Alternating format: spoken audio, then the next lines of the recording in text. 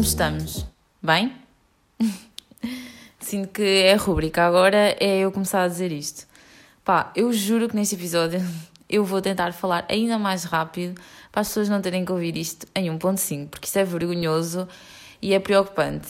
Tenho a dizer que é preocupante, eu já fiz isso uma vez, mas não foi 1.5, foi 1.2.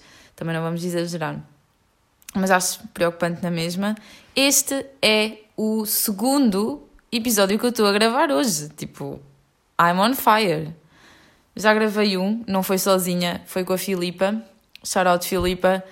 O teu episódio ainda não vai sair, este vai sair primeiro, mas as pessoas vão gostar bué porque eu gostei muito de gravar.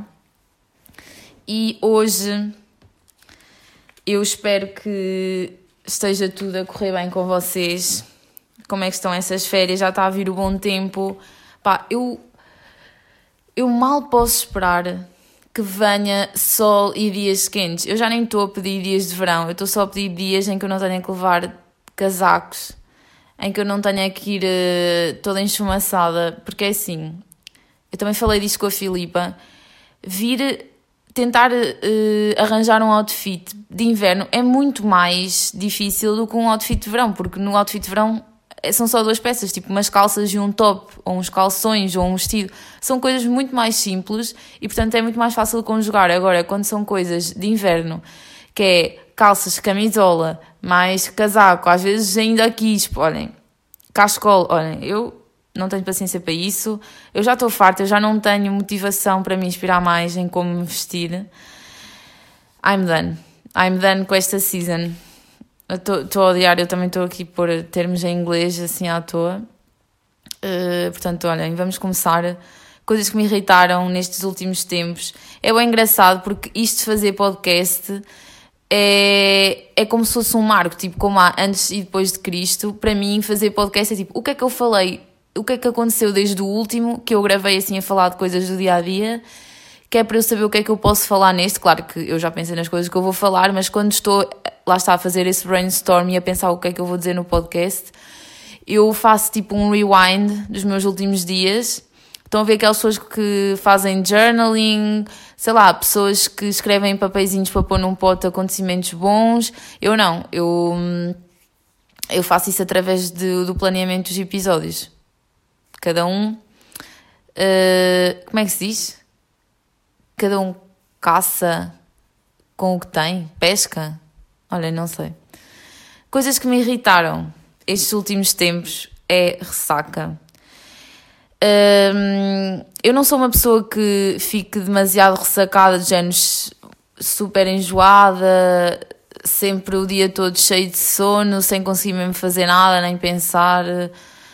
Tipo, já me aconteceu, mas muito esporadicamente. O normal das minhas ressacas não é ficar assim de todo, e por isso, ainda bem, obrigada a Deus, porque eu acho que também, eu acho que não está assim tão de acordo com a quantidade que eu bebo, portanto, obrigada.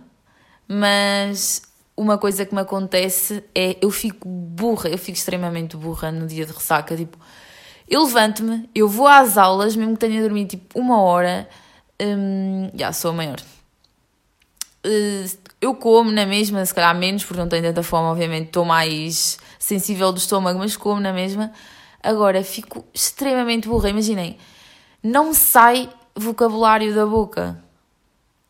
Primeiro, olhem, sextas-feiras nunca posso gravar ravioli. Vocês, quando tiverem a ouvir estes episódios, sabem que nunca foram gravados a uma sexta-feira, não é que isso seja relevante, mas à sexta-feira, que é normalmente quando eu estou a ressaca, eu estou muito, muito burra.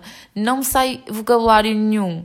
Tipo, eu quero ter uma conversa normal com as pessoas, eu nem estou a dizer, por exemplo, responder nas aulas, tem que ser a ver com a matéria, com o conteúdo que estamos a dar, ou com alguma coisa que tenhamos estado a fazer na aula. Não, eu estou a dizer, tipo, manter uma conversa com alguém que como eu estou agora a falar, ou como eu falo com as pessoas no dia-a-dia, tipo, muitas palavras, eu tenho que me esforçar para pensar no que é que eu quero estar a dizer, porque nem é só as palavras não me saírem da boca, eu própria perco-me nas ideias todas, tipo, parece que não consigo seguir uma linha de raciocínio.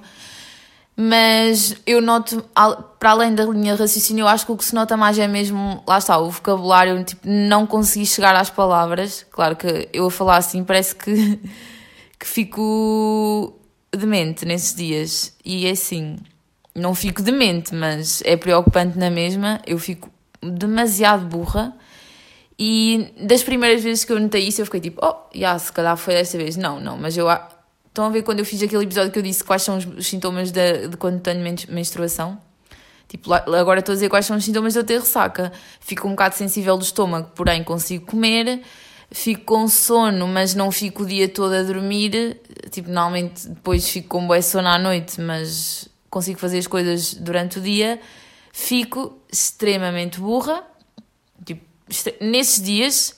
Tipo, estão a ver aquelas pessoas que é tipo, não, eu tenho uma avaliação amanhã, mesmo que não seja um teste, mas tipo, sei lá, uma oral, não sei o quê. Eu nunca vou conseguir ir para uma avaliação ou uma coisa mais importante de ressaca. Tipo, eu sei que isso, obviamente, não estou a recomendar a ninguém fazer isso. Tipo, como se eu dissesse, eu nunca consegui. Estão a ver como se fosse assim uma cena bué que toda a gente faz e que é grande motivo de orgulho. Eu sei que não é? E não façam isso. Não experimentem isso em casa. Só que, imaginem, eu não consigo mesmo. Tipo, eu nunca vou poder ter essa experiência, mesmo que não seja, que não obtenha muitos resultados e que as pessoas que fazem isso não seja uma coisa muito produtiva, nem positiva. Eu nunca vou poder ir, por exemplo, para uma oral ou, sei lá, fazer uma coisa que implica algum esforço de ressaca. Eu nunca vou conseguir fazer isso. Tipo, eu vou ser muito burra e não vou conseguir tirar proveito dessa situação. Eu já sei que nesses dias não dá para mais. Não posso fazer grande coisa, não posso combinar grandes coisas porque, embora eu não durma durante o dia, nem deixe de atender às minhas responsabilidades por causa disso, noto que estou muito mais cansada, muito mais lenta a fazer as coisas. Claro que não é uma coisa que se nota, se calhar que as outras pessoas notem em mim, mas eu noto que ao fazer as coisas é muito mais devagar. Pronto. Se vocês se perguntam porque é que eu falo devagar, imaginem a burrice que vai para aqui nos dias de ressaca, mas pronto. Além de ficar burra, eu fico apática, tipo, nos dias que eu estou a ressaca eu não tenho muitas reações nem muitas sensações, tipo, coisas engraçadas, coisas divertidas, coisas mais tristes, eu acho que estou só a sentir o mesmo. É estranho, eu fico numb completamente. Parece que tudo o que acontecer para mim vai ser igual e não vai interferir com o meu dia-a-dia. Se isso é bom, tendo em conta que é só um dia de vez em quando, não é mal de todo, não é? Às vezes também não senti nada. Se fosse assim todos os dias era só um bocado estranho. Mas é estranho na mesma, tipo, parece que não quer saber de nada. Nem é mesmo não querer saber de nada, tipo, estou-me a cagar se me acontece algo, estou-me a cagar se de repente sou atropelada, tipo, para mim está tudo igual, não é? Tipo, estou só aqui, estou só a existir. Literalmente nesses dias eu só existo. E depois recuperar para mim demora dias, imaginem. Não é recuperar se me deitar às 3 da manhã, mas em dias em que eu faço praticamente direta ou mesmo direta, eu não consigo recuperar tudo na noite a seguir, mesmo que durma o que durmo no dia-a-dia, que são para aí 6, 7 horas, eu não consigo recuperar isso tudo só numa noite.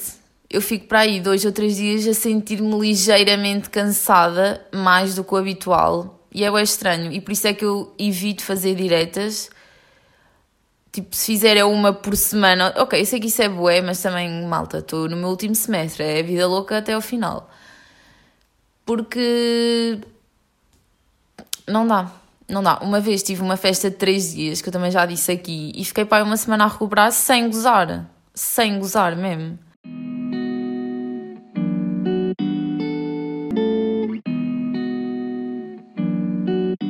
Professores que se entusiasmam... São professores que se entusiasmam a falar com coisas irrelevantes. Do género, estamos na aula e do nada eles começam a contar alguma cena, sei lá, algum acontecimento da vida deles ou alguma coisa que tenham feito a semana, tipo... Não sei se é um momento de desabafo para os próprios professores, porque eu penso, eles, tal como nós passamos literalmente quase o dia inteiro em aulas, eles também, não é? Porque se nós passamos, eles também. Então, meio que eles até convivem bastante connosco. Agora, não sei se isso é bom ou mau, não é? Mas já, professores que se entusiasmam a falar é só um bocado sinistro. E professores que se autopromovem. Eu agora tenho um professor de uma cadeira que é só deste semestre. Ele faz uma autopromoção a ele e à família, tipo, das profissões que tem. E eu consegui isto e eu trabalhei ali. Oi, esqueçam.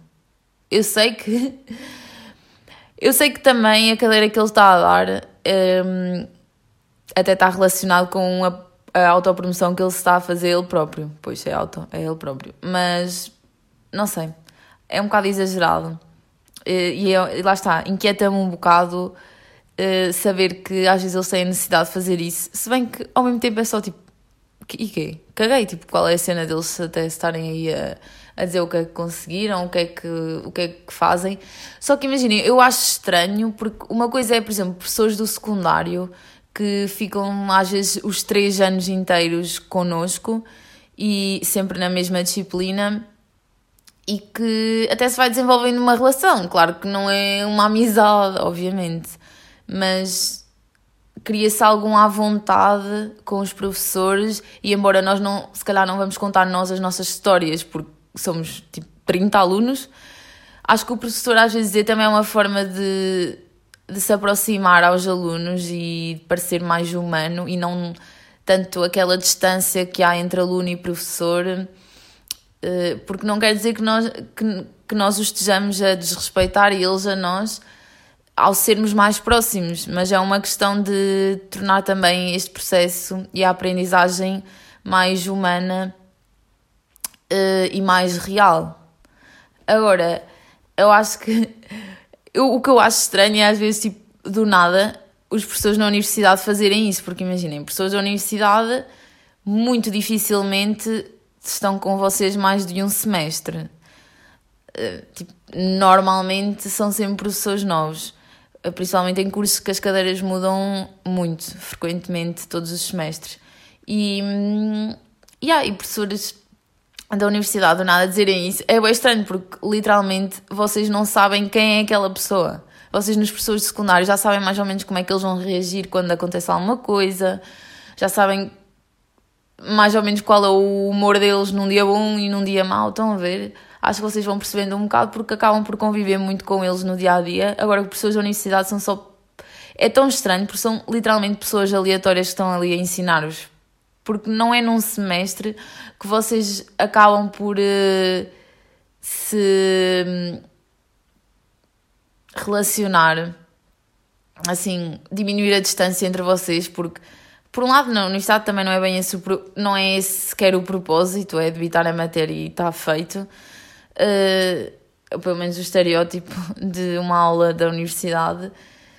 Mas é estranho, porque lá está, não há o intuito de criar uma relação, então do nada quando é partilhada alguma coisa mais pessoal é estranho porque vocês ao mesmo tempo não querem saber porque vocês não conhecem aquela pessoa e não é por mal gente, tipo, opá, estou-me a cagar para tudo e para todos, tipo, não quer saber da vossa vida nem da de ninguém, só quer saber de mim, tipo, não é isso que eu estou a dizer, mas professores que vocês não conhecem é estranho porque vocês não querem saber porque vocês nem sequer conhecem a pessoa. Tipo, ela dizer-vos alguma coisa, vocês vão se basear em quê? É quase como dizer, ok, olha, obrigado, tipo, olha, folga em saber, mas essa informação foi completamente irrelevante para a minha vida.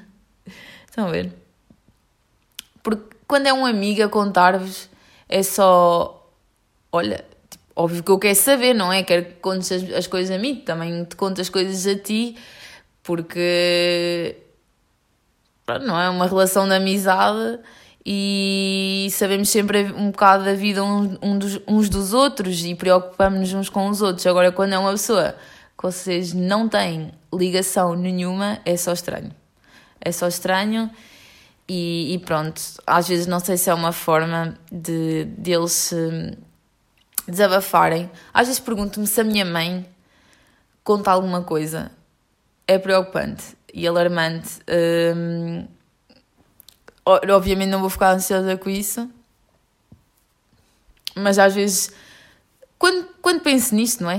É que eu literalmente nunca penso nisto. Mas, como agora estou a fazer, às vezes pergunto-me, será que a minha mãe diz coisas pessoais? É que às vezes ela está em reuniões com os colegas e ela pede para eu ir lá para me dizer alguma coisa e eu fico só...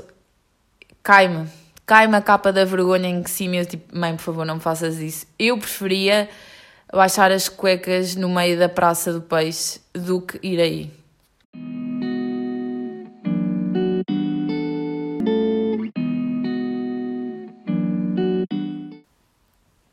Filmes e séries ou livros desta semana e destes últimos dias, porque já não gravava assim um rambling há algum tempo. Eu sei que têm saído alguns, mas esses já foram gravados já há mais tempo e, portanto, não são muito bem atuais. E eu vou falar aqui de 2 séries. Uma já foi batida e eu já tenho aqui apontada há tanto tempo, só que como está tão batida, eu fiquei, eu não consigo falar disto agora. É tipo a pandemia. Eu quero fazer um fucking episódio sobre a pandemia, mas não consigo. Tipo, eu acho que é uma ferida muito aberta ainda. Estão a ver? Eu sei que isto agora com a guerra já está a passar mais rápido, mas mesmo assim, até junho eu vou fazer, ok? Sobre a pandemia. Até junho eu faço, prometo. Squid Game é uma das séries que eu quero falar. Squid Game não vale a pena estar aqui a fazer nenhuma sinopse, a gente já sabe o que é. Mas é uma série que basicamente o mote é a sobrevivência, não é? É a sobrevivência através de passar a jogos e desafios que são lançados a pessoas para ganharem uma grande quantia de dinheiro. Ou seja, é como se fossem apostas em pessoas que têm que fazer desafios. É como vocês apostarem num cavalo e ele ter que chegar mais rápido à meta do que todos os outros. Pronto, é um bocado isso. Só que com pessoas, o que torna tudo muito mais sinistro. E a outra série que eu queria falar, e eu vou acabar por juntar um bocado as duas, é Yellow Jackets. Esta série eu acabei de ver anteontem.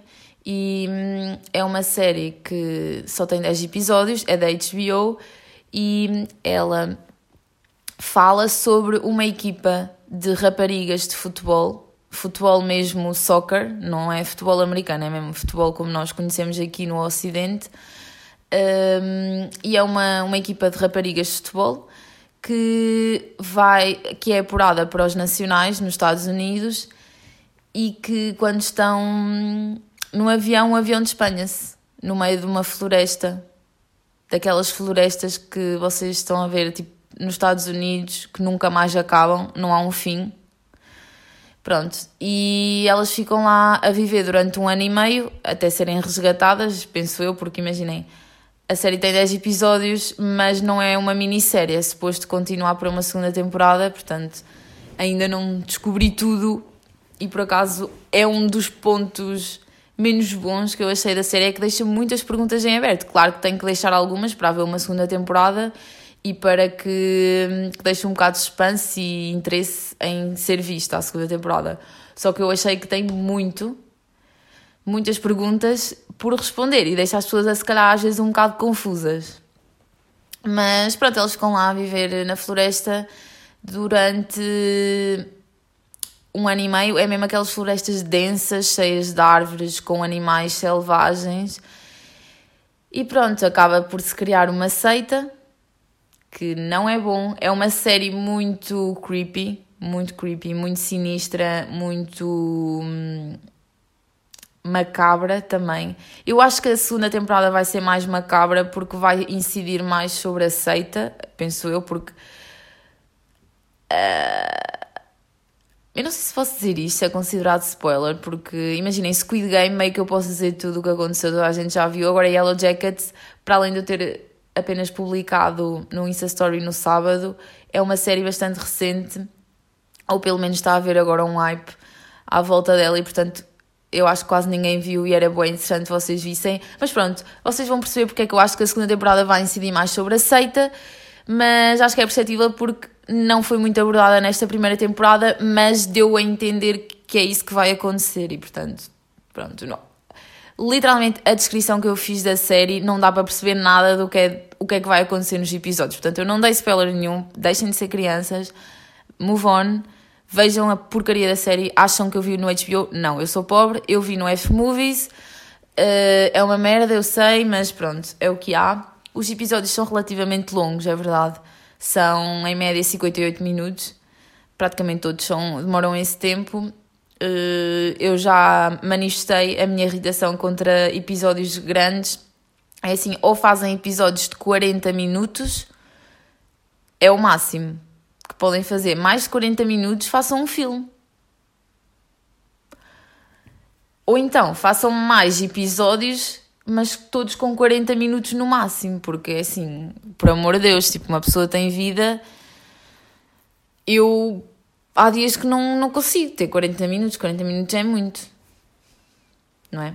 E, pronto, o que eu queria falar destas duas séries é que tanto uma como outra baseiam-se um bocado no instinto da sobrevivência do ser humano. Yellow Jackets, elas têm que arranjar forma de se alimentarem. Também chegam numa altura em que o inverno está prestes a chegar e, portanto, a comida vai escassar porque vai haver menos animais a andarem pela floresta. Há muitos que hibernam, outros que morrem com o frio, outros que migram para outros sítios e por isso acabam por se condicionar um bocado e para além de, mesmo que houvesse muito alimento e elas pudessem caçar, é sempre muito sinistro viver na selva, não é? Não é na selva, esqueçam, é na floresta. Há sempre tantos perigos que é mau. E a série passa-se tanto no passado como no presente, vai havendo as duas formas, faz muitas analepses, prolepses não, porque a série passa-se no presente e depois faz algumas analepses ao passado, obviamente, e as sobreviventes, nem toda a gente sobreviveu, mas também não é spoiler, toda a gente lê isso na sinopse.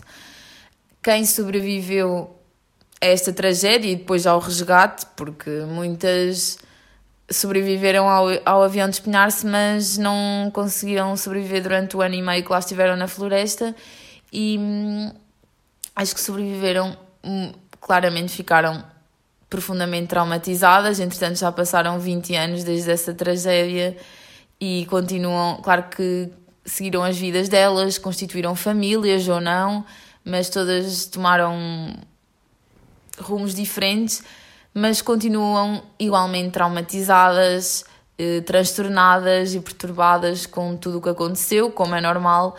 E, por exemplo, eu não sei se elas vão chegar ao ponto de, por exemplo, comerem-se uma das outras, porque isso não aconteceu nesta... Ok, agora sim, estou a dar boa spoiler, desculpem. Mas já, não se comeram umas às outras.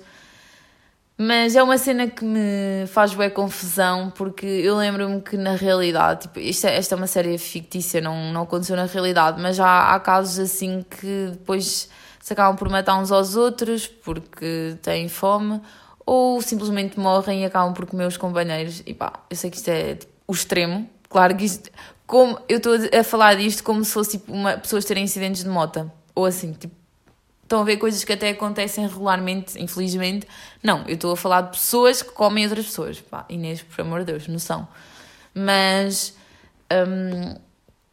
faz-me impressão este instinto de sobrevivência que nós temos. Por exemplo, até em relação... Não tem relação a nada com estas séries, mas em relação à guerra na Ucrânia...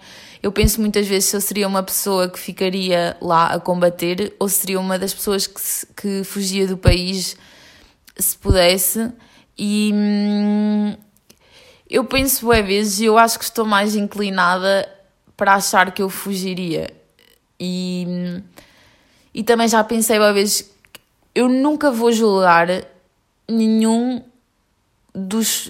das posições dos ucranianos, nem dos que fogem, nem dos que ficam, ou ucranianos, ou das outras guerras todas que estão a acontecer, não é? Se bem que é um bocado diferente a forma como estão a ser combatidas as guerras, entendem? Não é uma questão de privilegiar uma e não outra, é mesmo a questão como são combatidas, não é? E eu nem condeno as pessoas, claro, que ficam lá, não é? E que muitas se tornam mártires porque dão a sua vida para tentar salvar outras e tentar salvar o país da ditadura, de um regime totalitário, e que lutam pela pátria, porque se não houver ninguém a lutar, claramente não vencem a guerra, ou pelo menos não tentam vencer a guerra, e muitas mais pessoas morrem. Mas também não posso condenar as pessoas que fogem, porque é tão natural as pessoas quererem sobreviver. Tipo, eu seria uma dessas pessoas que, por muito que eu gosto do meu país e que me tenha proporcionado boas condições e que me sinta acolhida e que sinto que pertenço aqui, eu acho que isso nunca se conseguiria sobrepor ao meu instinto e à minha vontade de viver e de sobreviver. E eu acho que não conseguia, por exemplo, ficar na Ucrânia e teria que fugir. Claro que muitas pessoas agora não estão a fugir porque há muitos familiares que estão a ficar retidos na Ucrânia, e no início foi muito mais fácil, claro, no início, nos primeiros dias em que começou a guerra, mas não se pode condenar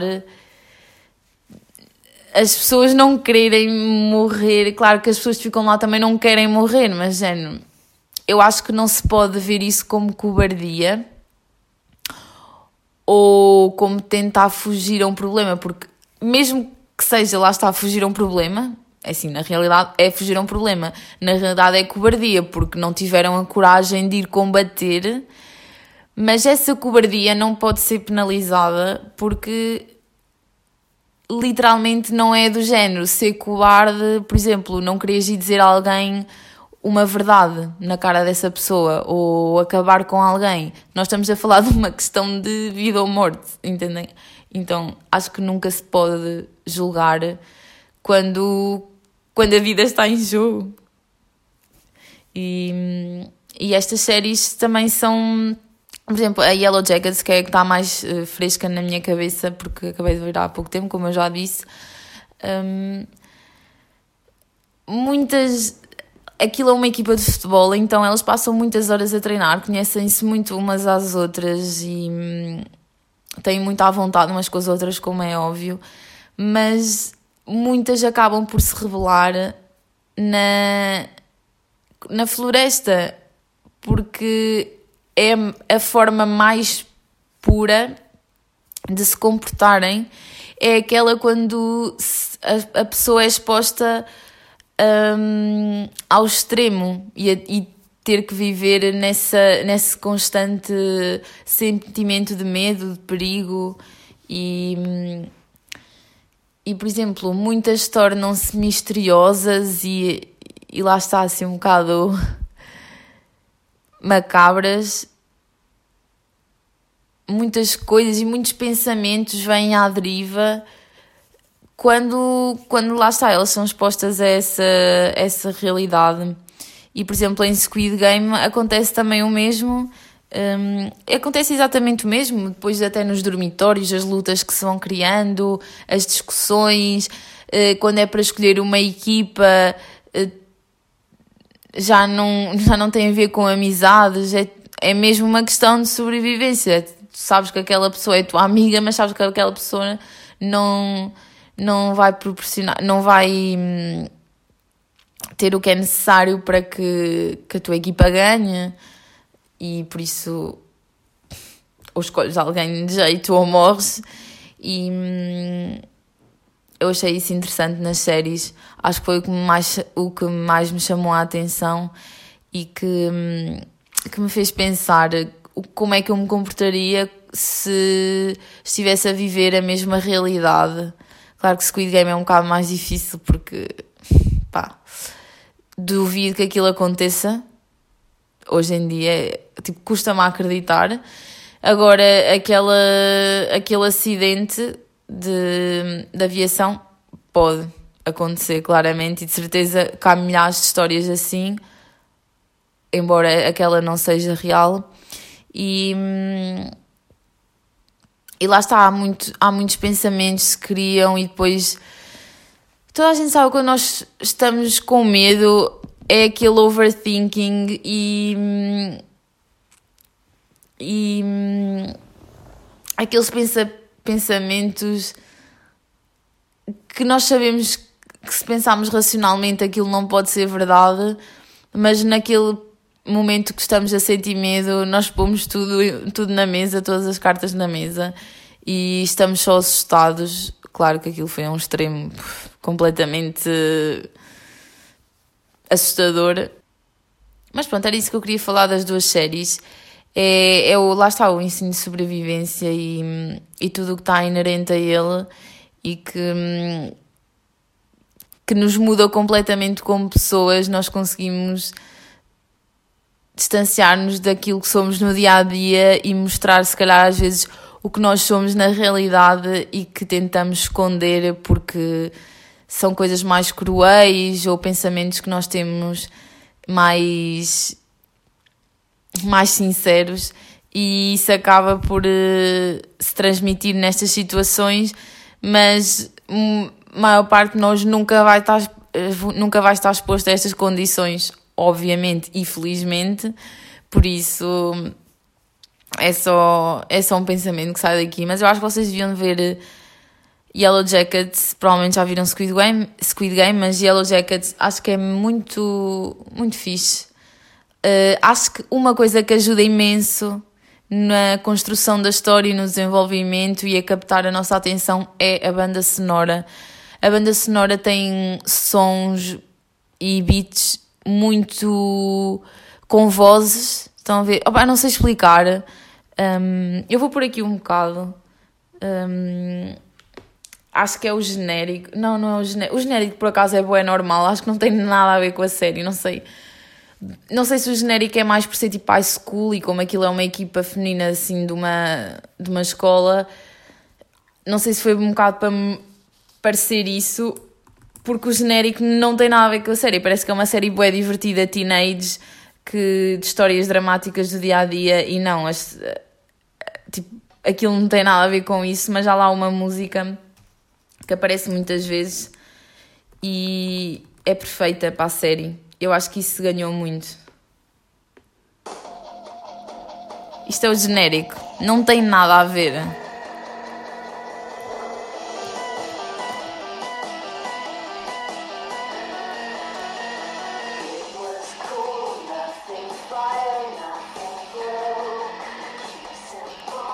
Estão a ver? É bué normal.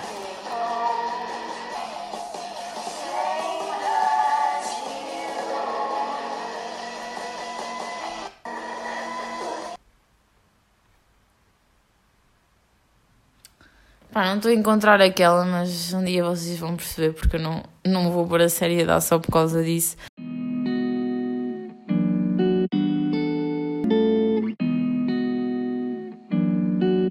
Porquê que audiolivros são considerados livros? Pá, não me lixem.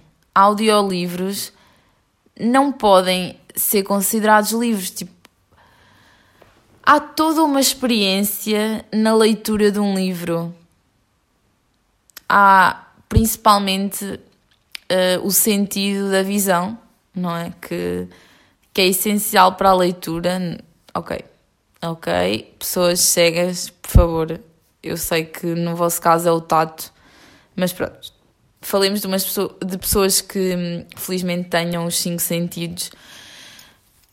A visão é essencial para ler. Claro que nós temos que estar atentos, à atenção, estar a pensar, toda uma série de fatores, incluindo ter luz, se não houver nenhum aparelho digital para ler, mas lá está, a visão, eu acho que é das principais características para ler um livro. Como é que um audiolivro, que é uma coisa que estamos a ouvir, pode ser considerado a ler? Ler não implica ouvir, entendem? Por exemplo, eu acho que um audiolivro pode ser considerado ouvir um audiolivro. Agora, não pode ser confundido com ler. Tipo, eu estou aqui bem revoltada como se eu tivesse necessidade de querer saber disto e simplesmente ignorar e cada um fazer o que apetecer, mas vamos esclarecer aqui as coisas. Eu, por exemplo, ouço bué podcasts, eu ouço bué podcasts e eu não posso estar a ouvir um audiolivro enquanto estou a cozinhar. Não posso ouvir um audiolivro enquanto estou a treinar ou estou, sei lá, a tomar banho. Eu não vou ouvir aquilo com 100% de atenção, mas eu quando estou a ler um livro, eu tenho que estar, mesmo que não seja 100%, tenho que estar com minimamente uns 90% de atenção para perceber a história, não é? Claro que vocês também podem estar a ler um livro e não perceberem nada do que estão a ler e não se lembrarem, mas então... Pá, no shit, não me venham dizer que leram um livro se não sabem contar a história, não é? Também não estamos a falar disso. Mas eu acho que, por exemplo, não me podem dizer, então, ouvir, se ouves bué podcast, porque é que não ouves audiolivros? E assim acabas por ler livros. Mas isso não requer as mesmas capacidades. Não são coisas... uma coisa não substitui a outra. Eu não posso estar a ouvir um podcast da mesma forma que eu ouço um audiolivro, que é uma história que eu tenho que estar a seguir um raciocínio exato e uma linha de pensamento que eu tenho que estar a seguir. Claro que num podcast eu tenho que estar minimamente atenta, senão também não sei nada do que foi falado. Mas num podcast é uma pessoa a contar coisas às vezes random, como eu faço, ou sei lá, é falar. Eu acho que requer outra atenção do que ouvir um audiolivro. Eu também estou aqui a dizer isto, mas eu nunca ouvi, portanto, eu sou daquelas pessoas que critica antes de experimentar, claramente. E é outra cena que provavelmente me irrita, mas que eu também faço. E é assim, eu não vou dizer que eu não gostava de experimentar ouvir um audiolivro. Eu gostava muito de experimentar ouvir um audiolivro, porque gostava de saber porque é que há todo um hype à volta deles. E se calhar até vou gostar, porque se eu gosto tanto de ouvir podcasts, se calhar era um formato em que eu podia consumir às vezes mais livros. Se calhar aqueles livros que eu não tenho muita paciência para ler, não sei porquê, estão a ver? Não sei porquê, mas se calhar às vezes livros maiores, mais extensos, ou então se calhar até livros mais pequenos que não me apetece estar a ler. Se é uma coisa tão pequena, mais vale ouvir, estão a ver? Não sei até que ponto não sei porque é que as pessoas escolhem ouvir audiolivros em vez de lê-los, os livros, mas por isso mesmo, por essa razão de eu não saber, eu gostava de experimentar para perceber o que é realmente, ou se simplesmente não é para mim. Mas se eu já tenho esta facilidade e esta vontade de ouvir podcasts, se calhar não era assim tão descabido. Só que não podemos considerar ler livros. Tipo, no dia em que eu ler um audiolivro, eu digo, ok, vou contar isto como um audiolivro ouvido, não é? Vou contar isto como um livro lido, não é? Se eu vier para agora para o podcast ler um livro, não vamos considerar isso, ok? Há todo um envolvimento, toda uma preparação, abrir o livro, lê-lo e é tudo cá. Não sei, depois é tipo, param num capítulo, estão a ver e eu acho que é diferente. Eu acho que não pode ser confundido. Por exemplo, juro que vou arranjar uma metáfora boa. Por exemplo, é como me dizerem que tofu substitui queijo. Pá, não substitui. Tipo, receitas, mete tofu ou queijo. Não é tofu ou queijo, ou mete-se uma coisa ou mete-se outra. Uma coisa não substitui a outra. Uma coisa é ser tofu e a outra coisa é ser queijo. Se calhar eu gosto das duas, ok, mas lá está, o que eu estou a dizer não quer dizer que eu não vá gostar de ouvir audiolivros. Se calhar vou. Até porque eu já ouço podcasts e e tenho esse interesse. Agora, eu nunca vou poder dizer que gosto de ler livros e isso implica ler livros, audiolivros, não sei o quê. Não são a mesma coisa. Tipo, se eu gostar de ouvir audiolivros, então eu vou ter mais um hobby, ou vou ter mais um interesse pessoal. Não quer dizer que eu agora passo a ouvir audiolivros, pronto, desenvolvi ainda mais o meu hábito de leitura. Não, tipo, isto não é um hábito de leitura, ok? Audiolivros podem servir para pessoas com vidas mais atribuladas, se calhar pessoas já com filhos, com um trabalho mais exigente do que eu, que literalmente é estudar, que tenham mais stress, pessoas que se calhar nem gostem muito de ler, mas têm interesse em saber o que é que está nos livros, se calhar ouvir é uma forma mais fácil de adquirirem esse conhecimento ou de conhecerem essa história, e ler não é mesmo a cena deles e podem ouvir audiolivros, tudo bem, não é? Eu não estou aqui a denegrir a imagem dos audiolivros. Eu aqui estou a dizer que não podem ser confundidos com livros, sendo físicos ou digitais. Não são a mesma coisa. Livros são livros. E audiolivros são toda uma outra coisa que está agora em voga. E, portanto, a minha consideração final que leva a uma recomendação é ouvirmos um audiolivro, malta.